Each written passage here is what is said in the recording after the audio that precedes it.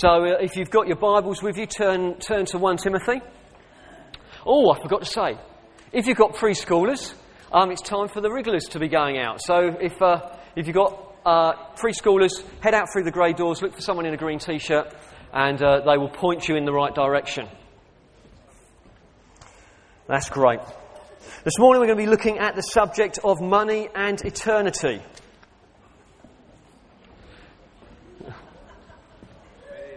Yeah, it went down well, didn't it?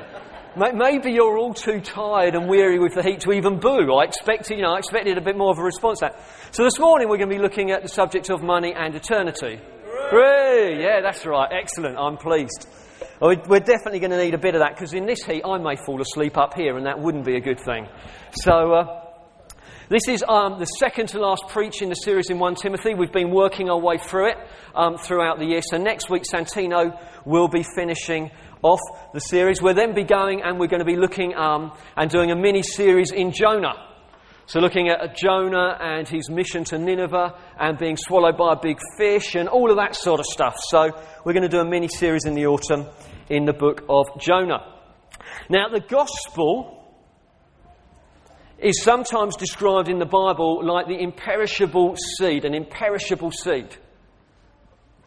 Once planted, even if the ground isn't necessarily good at the time, it just sits there. Maybe it's a conversation with a neighbour.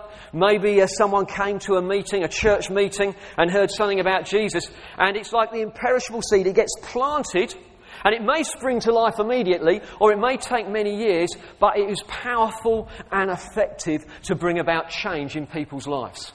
And in the first half of 1 Timothy, Paul describes more about the gospel and the impact it's had on our lives. In the second half of Timothy, he looks at some of the practical outworkings of it. So last week we looked at how the church is to care for widows and for those in need. We've looked at the role of elders. We've looked at pastoral deacons. We've covered a whole range of practical subjects. But if we don't understand that that is an outworking of the change that has already taken place when you accepted Christ, you may go awry. You may miss the target. You may think that it's somehow a change that I bring about in my own life, with a bit of effort, or if I'm particularly diligent, or well, if those Olympic athletes can do that sort of training, maybe I can put myself to do a bit of training and self-help and change myself. But it isn't like that at all. It's a fruitfulness that comes from receiving Jesus Christ as your Lord and Saviour. It's not something that we can do on our own, but it is a free gift from Him. All of mercy and grace, empowered by the Holy Spirit as we keep in step with what God is doing in our lives. And I want to say that, and I said it last week, and I often say it because I think what I don't want is, if you've just turned up for the first time, I don't want you to think that what we're preaching this morning is improved life or a bit of changed thinking. No, it is completely earthed in what Jesus Christ has done for us. Amen, church? Yeah? Without Him, we've got nothing. Without Him, we might as well go home, even if you like the coffee and the Danishes. It really isn't worth turning up just for those. It's about coming and worshipping Him, connecting with Him and growing in God. Amen? That's just by way of introduction anyway. Before I go any further, I just want to share a bit of family news. As you can tell, the heat is obviously getting to my mind as I'm doing things all in the wrong order. I've got some great family news and I've got some sad family news. Many of you will know Mickey. She's been in the church for many, many years, and it is my delight to let you all know that Mickey is getting married in September. She's absolutely cracking. She's getting married to Derek, who's committed part of St Helens, just down the road. And Mickey and Derek, are you here? Because we'd love to give you a round of applause. Let's give them a round of applause.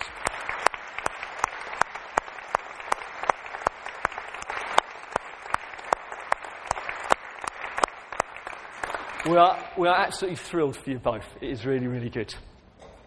And we've also got sad news to share. Some of you will know Barbara Jeffries.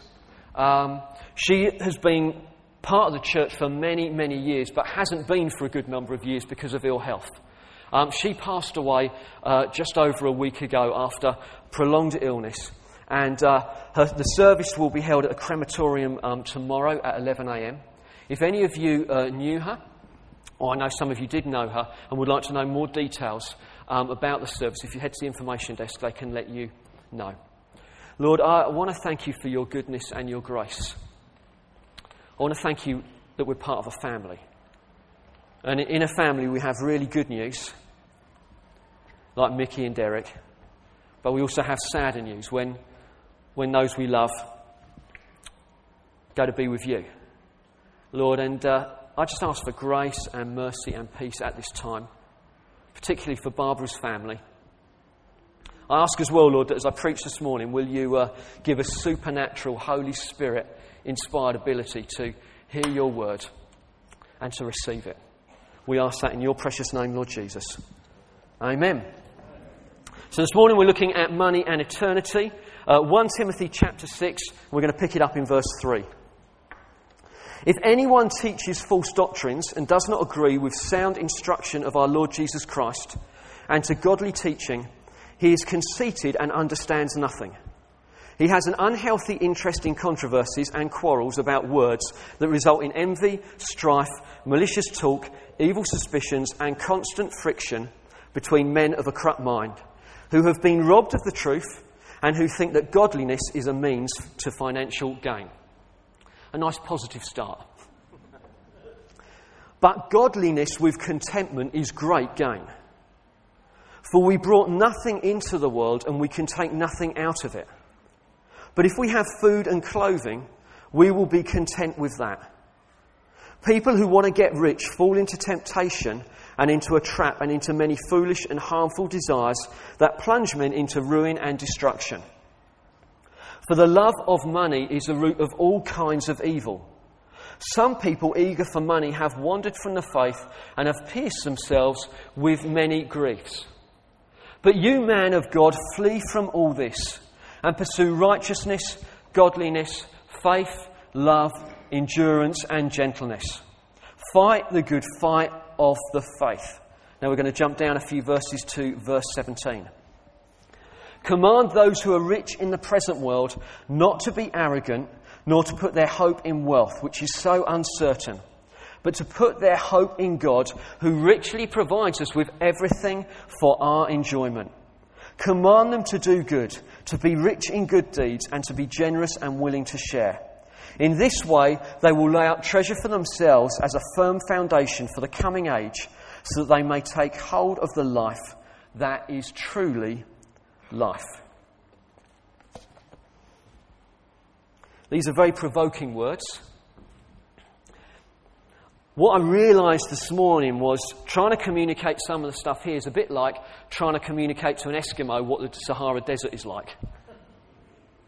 To say to us as a people that if we've got food and clothing and that's it, we can be content, is quite a hard thing for us to grasp, because I would have thought there are very few here that are actually living with that reality. Most of us are much better off than that. It's a hard thing to understand. But actually, what Paul says is that it is possible to be content with very little.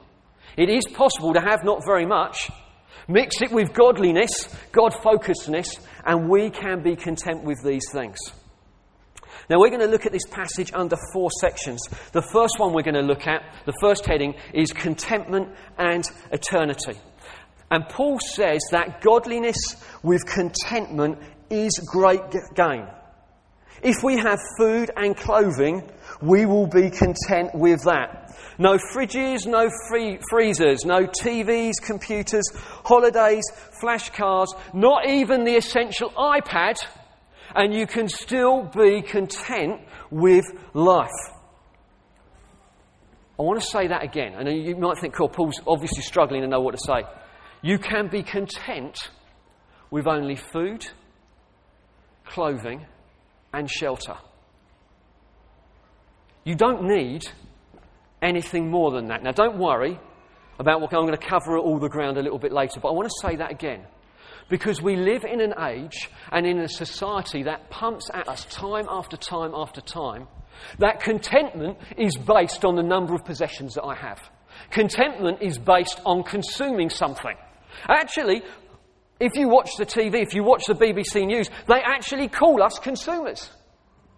When they don't talk about us as human beings, they talk about us as consumers. These products, these things that just consume stuff. And so many of us, and all of us probably at one time or another, get caught up in the trap of thinking that my contentment is based on my next purchase. Or my contentment is based on the next thing that I may have or own, or the next thing I may achieve. And what Paul is saying here is that is not true. Our contentment is not based on those things. Godliness with contentment is great gain. But if we have food and clothing, we can be content with that. You do not need more stuff to be happy. Amen? And I think it's such an important thing to hear. We can look at that and just rush on. Paul says you can be content in life even if you only have the basic essentials for living. Now, Paul is not talking about those who are destitute. He's not talking about those that don't have food, clothing or shelter. He's not saying, actually, if you're going to bed hungry, you can be content with that as though that's possible. No, he's not saying that. What he's saying is if you've got the basics, you can be content with that. Nor is he putting a maximum limit for believers either. He's not saying here that food, clothing and shelter is the maximum permitted for a believer. What he's saying is it's the minimum for contentment. Do you see that? Because I think people have mistaught out of these verses that actually if you're a Christian you really shouldn't have anything at all. We should sell up, all live in a big house together and none of us should have any money. That isn't taught anywhere in the Bible. That isn't the case. No, it's a minimum for contentment. But how does this contentment thing work?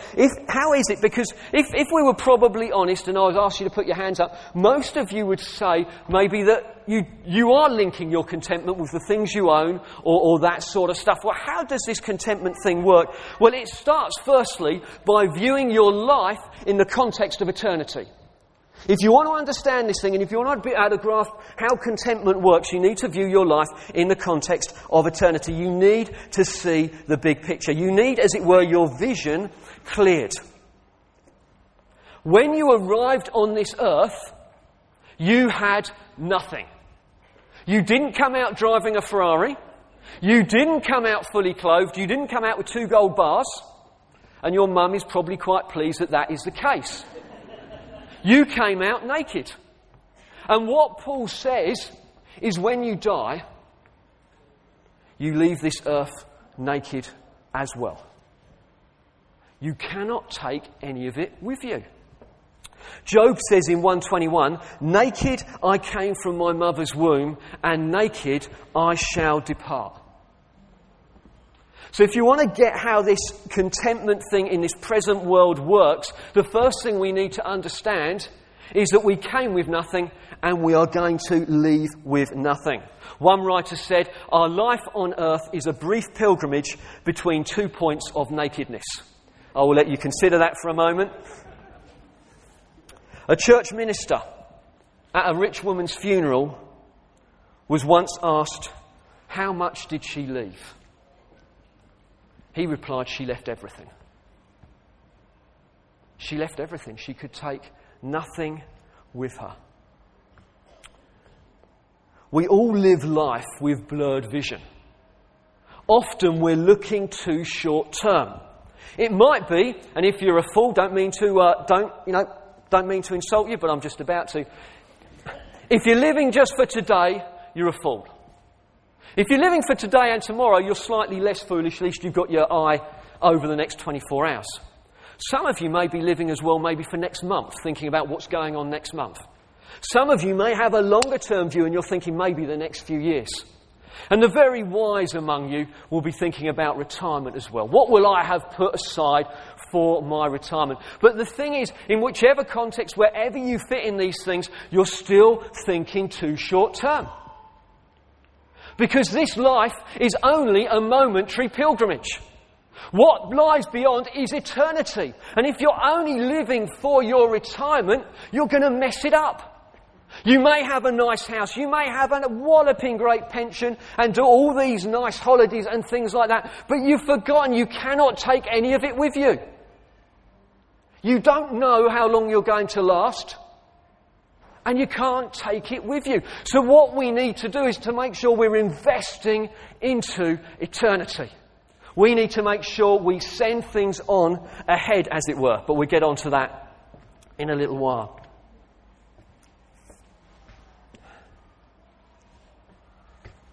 Jesus says this, watch out, be on your guard against all kinds of greed.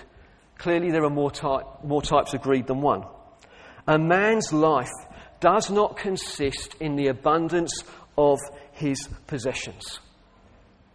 Your life does not consist with how much stuff you have accumulated. And if you want to start changing how you think about this, you need to view your life in the context of eternity. That you have a wonderful salvation that you're going to taste here on earth, but you're going to taste fully after you've died. For Barbara, she's not sad. She's with God. No more pain, no more illness, no more sickness. She's with her loving Father in glory. None of the troubles of this world will trouble her again. She's with Him. Are we preparing for eternity? In Philippians chapter 4, another letter that Paul wrote, he says this is his personal testimony, verses 12 and 13. I know what it is to be in need, and I know what it is to have plenty. I have learned the secret of being content in any and every situation, whether well-fed or hungry, whether living in plenty or in want. I can do everything through Him who gives me strength. Paul's contentment was not based on external circumstances. Paul had learned the secret of being content, and he found it in Christ. It says the secret there in that last verse 13. I can do everything through Him who gives me strength. So firstly, we need to understand that our life here on earth is just a moment in eternity. The second thing we need to understand is that I need God's power and God's help as much in the difficulties of everyday life and in need and in want as I do when I'm praying for the sick, when I'm sharing my faith with someone that doesn't know God, when maybe I'm prophesying in a community group. I need God's Holy Spirit and God's power as much in my need for contentment as I do in those other things as well. And actually, if you look slightly earlier in Philippians chapter 3, Paul says, look, I compare the things of this world as absolute rubbish in comparison to the surpassing greatness of knowing Christ Jesus my Lord, for whose sake I have lost all things. And actually for Paul, where was his contentment based? It was based in his relationship with Jesus Christ. It was based in his knowledge of Christ and in his walk with Christ and in a knowledge of also knowing that even the sufferings he was facing, and in Philippians he was in prison at the time, even in those sufferings he knew they were just momentary in comparison to what was coming at the other side of death. And I think one of the challenges we face in our society is we do have so much stuff. And stuff isn't evil or wrong, but we just have so much stuff that we live much more for this world than probably we should. Because it's just temporary. It's just we're on a pilgrimage on the way through.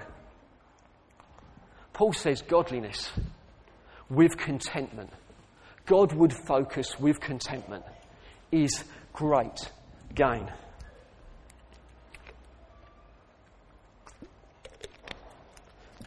The second point, impaled on greed. Let me read verses 9 and 10 because I think they're quite hard-hitting. People who want to get rich fall into temptation and into a trap and into many foolish and harmful desires that plunge men into ruin and destruction. For the love of money is a root of all kinds of evil. Some people eager for money have wandered away from the faith and have pierced themselves with many griefs. This is very descriptive language. This is very hard-hitting if you want to get rich, you are open to increased temptation and the trap of the enemy. If that is a goal in your life, you are opening yourself up to greater temptation. You're opening yourself up to foolish and harmful desires that plunge people into ruin and destruction. John Stott says, ruin in this life, destruction in hell. Which is pretty hard-hitting, isn't it? But greed is a destructive thing that may taste nice at the start, but it rots your insides. And over time, it will cause you to do things that you would never have considered doing at the beginning. Morals will be put to one side. Thought for other people will be put to one side. Why? Because you are captivated. You love this thing and you will do whatever it takes to try to get it. A greedy person will never have enough money. And they are open to sacrificing duty and conscience in the pursuit of wealth. They want to get rich at any cost. And obviously, by the way, I'm not saying, you're like that. You're like this animal ripping to try and gain that. But I think, not at all. But I think actually all of us are open to the subtleties of greed, of wanting a bit more, of feeling that we'll be content if we just have a little bit more. I think if we're honest, most of us would say, I'm open to that temptation, and we need to guard against it.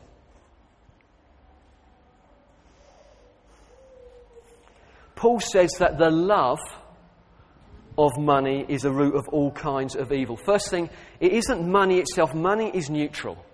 But it's loving money rather than loving God that is a problem. And it isn't the root of every evil. It is a root of all kinds of different types of evil. It's just worth clarifying that because often other things are said. When he talks about greed, I think it's as much about accumulating possessions as it is accumulating money. And again, just to say this, look, it's so short-sighted. You find you've chased something all your life that doesn't satisfy, that hurts other people, and when you get to the end of your life, you realise you cannot take it with you. It was a chasing after the wind. You will hand it on to someone else.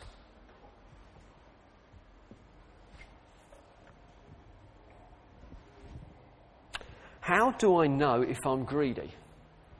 Because I'm sure, again, if I asked you to put your hands up, I don't think there'd be many takers. But we often see greed expressed, don't we, in the media? Maybe some high-flying someone or other that just got a bit greedy, or whether it's MPs with expenses, and you think, how on earth could they ever have fallen into that trap? I think in reality, probably all of us are open to it. We just need to guard our hearts. It was one thing that followed the next, and before they knew it, what they were doing was absolutely ridiculous and daft. But actually, whether it's footballers or whether it's do you know what I mean? We see it so frequently, but none of us are immune to it. Then verses 11 and 12, running from greed. Paul charges Timothy to run away from greed and to pursue God with the same energy. He says, fight the good fight of faith. And in the end, this is a faith battle. It very much is a faith battle, because the first thing you've got to make a decision on this morning is, do you believe what the Bible teaches? Because if you're battling in your mind, is what Paul is saying true, or is it really just a load of waffle? You know, he needed to fill a half-hour slot on an August Sunday morning. He picked this subject. I believe something else. My truth is just as valid as this truth that's being communicated here. The first thing you've got to decide is what is being taught this morning the truth. It is a faith battle. Do you believe that when you die, if you've put your trust in Jesus Christ, you're going to spend an eternity with him? See, now, if you believe that and you start following the logic through, do you believe that you came out naked?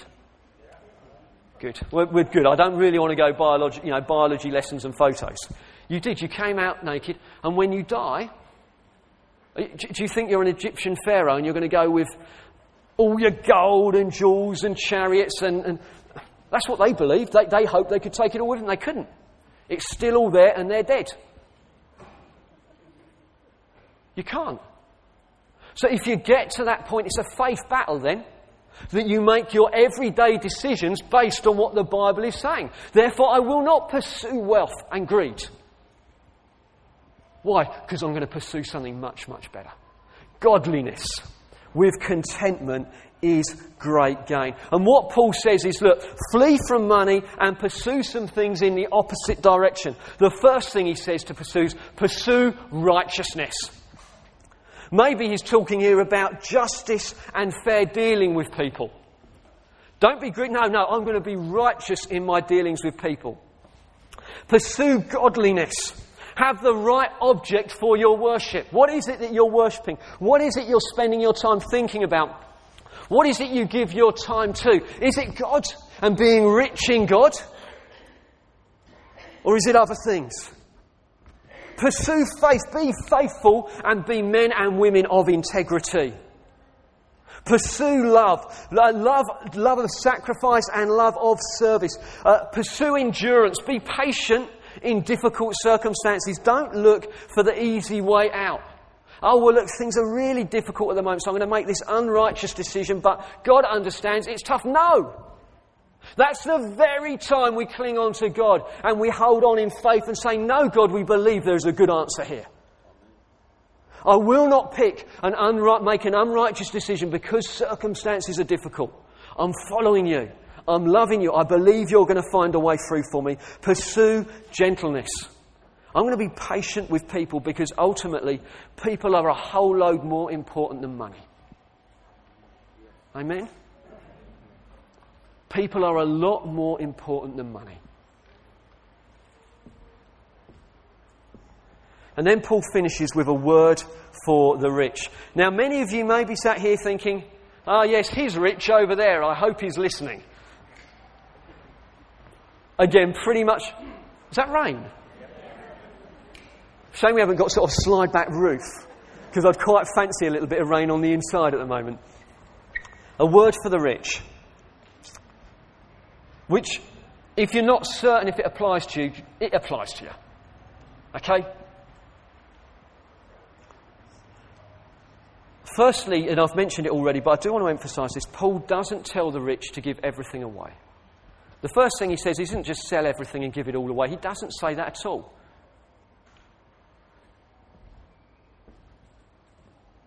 In Acts chapter 2 and Acts chapter 4, which is the story of the early church, what you find there is amazing generosity. What you find is people who are in need being supported and cared for. What you find at times is men and women who are rich, who have got property, who have got money, selling pieces of property or buildings in order to provide for those in the church who haven't got much. So you find outstanding and amazing generosity, but people don't give everything away. It's not that they sell up and give everything away. So if God has blessed you here with more money and with more property, or you're involved in business, that is absolutely brilliant. What I'm talking about here is, where is your heart, not about how much you've got. Because you can have absolutely nothing and still be very, very greedy. It's about your heart and putting God first. And in actual fact, if you look in Proverbs 13:22, it talks about that it's good for us to leave an inheritance for our children and our grandchildren. So it's good to save up. It's good to be diligent with these things and diligent with money. So those things are good. And I do want to emphasise that. I want God to send people who are rich in money to this church. Businessmen, businesswomen, people who know how to make money, because this town is in dire need of men and women just like that, who can provide employment, who are good at enterprise, who can help raise the poverty level in this town. Don't you agree? We need men and women with skills and substance and all of that. That is so very, very important. Because that's involved in the gospel coming as well. Not just word, but in deed as well. But Paul mentions a couple of dangers of being wealthy, and he mentions a couple of duties for the wealthy. The first one is this. The first danger is, he says, look, don't be arrogant. If God has blessed you with more, don't be arrogant with that stuff. Because in the end, the reason that you are wealthy is because God's blessed you. He has. So don't be arrogant with it. Second thing he says is don't put your hope in wealth. Again, only need to watch the news over the last 2 years. Eurozone crisis, the banks, stock market. To be honest, don't put your hope in wealth, in your employer, that sort of stuff. All of that is shakeable. There's only one we put our hope in, and that's God. And this, I love these words. He says, we hope in God who richly provides us with everything for our enjoyment. I didn't read that very well, did I?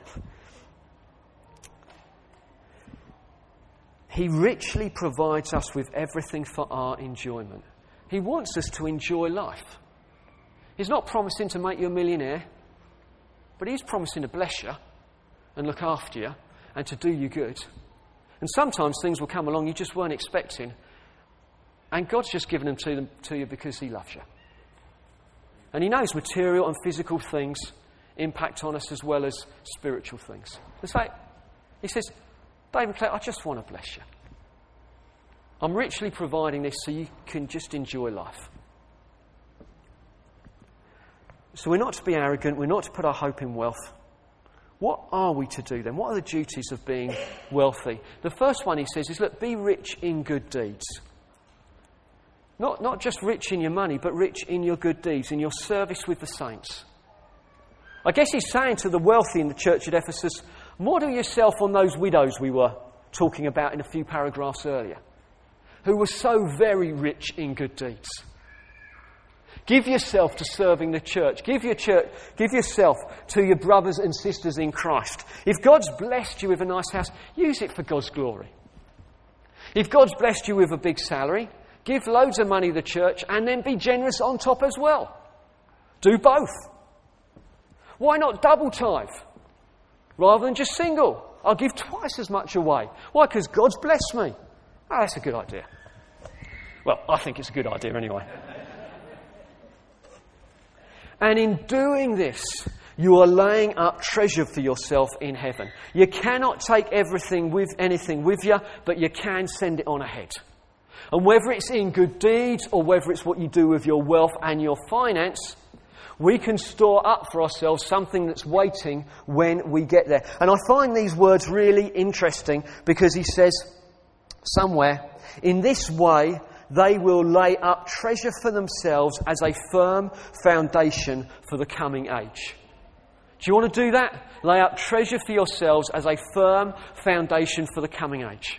What we do with our wealth, our finance, what we do with our time, all of that impacts on what goes on ahead. John Stott says this, the question is perspective and proportion. Which is more valuable, to be rich in this age or in the age to come? Age to come. Is it to accumulate treasure here on earth or in heaven? Is it to make a lot of money now or to take hold of life that is truly life? Perspective and proportion. For me, nothing earths my faith better, well, there's a few things, but this is a big one, than how I handle my money. And I've found that over the last 15 years or so, it has never been a stationary position. I think I've made a step forward in faith and then God prompts me again. He never lets me settle, and often it's just that still small voice on the inside, God saying, I think it would be just good if you increased how much you give to the church. Well, you know that gift day coming up, maybe it would be good if you give that much. And I say, how much? Or that situation over there, maybe you could make a difference there. And I find it challenges my faith, it earths it, it causes me to lean on God, probably in a way that many other areas do not. And I'm sure it's true for you as well. Jesus said, where your treasure is, there your heart will be also. That's Matthew chapter 6.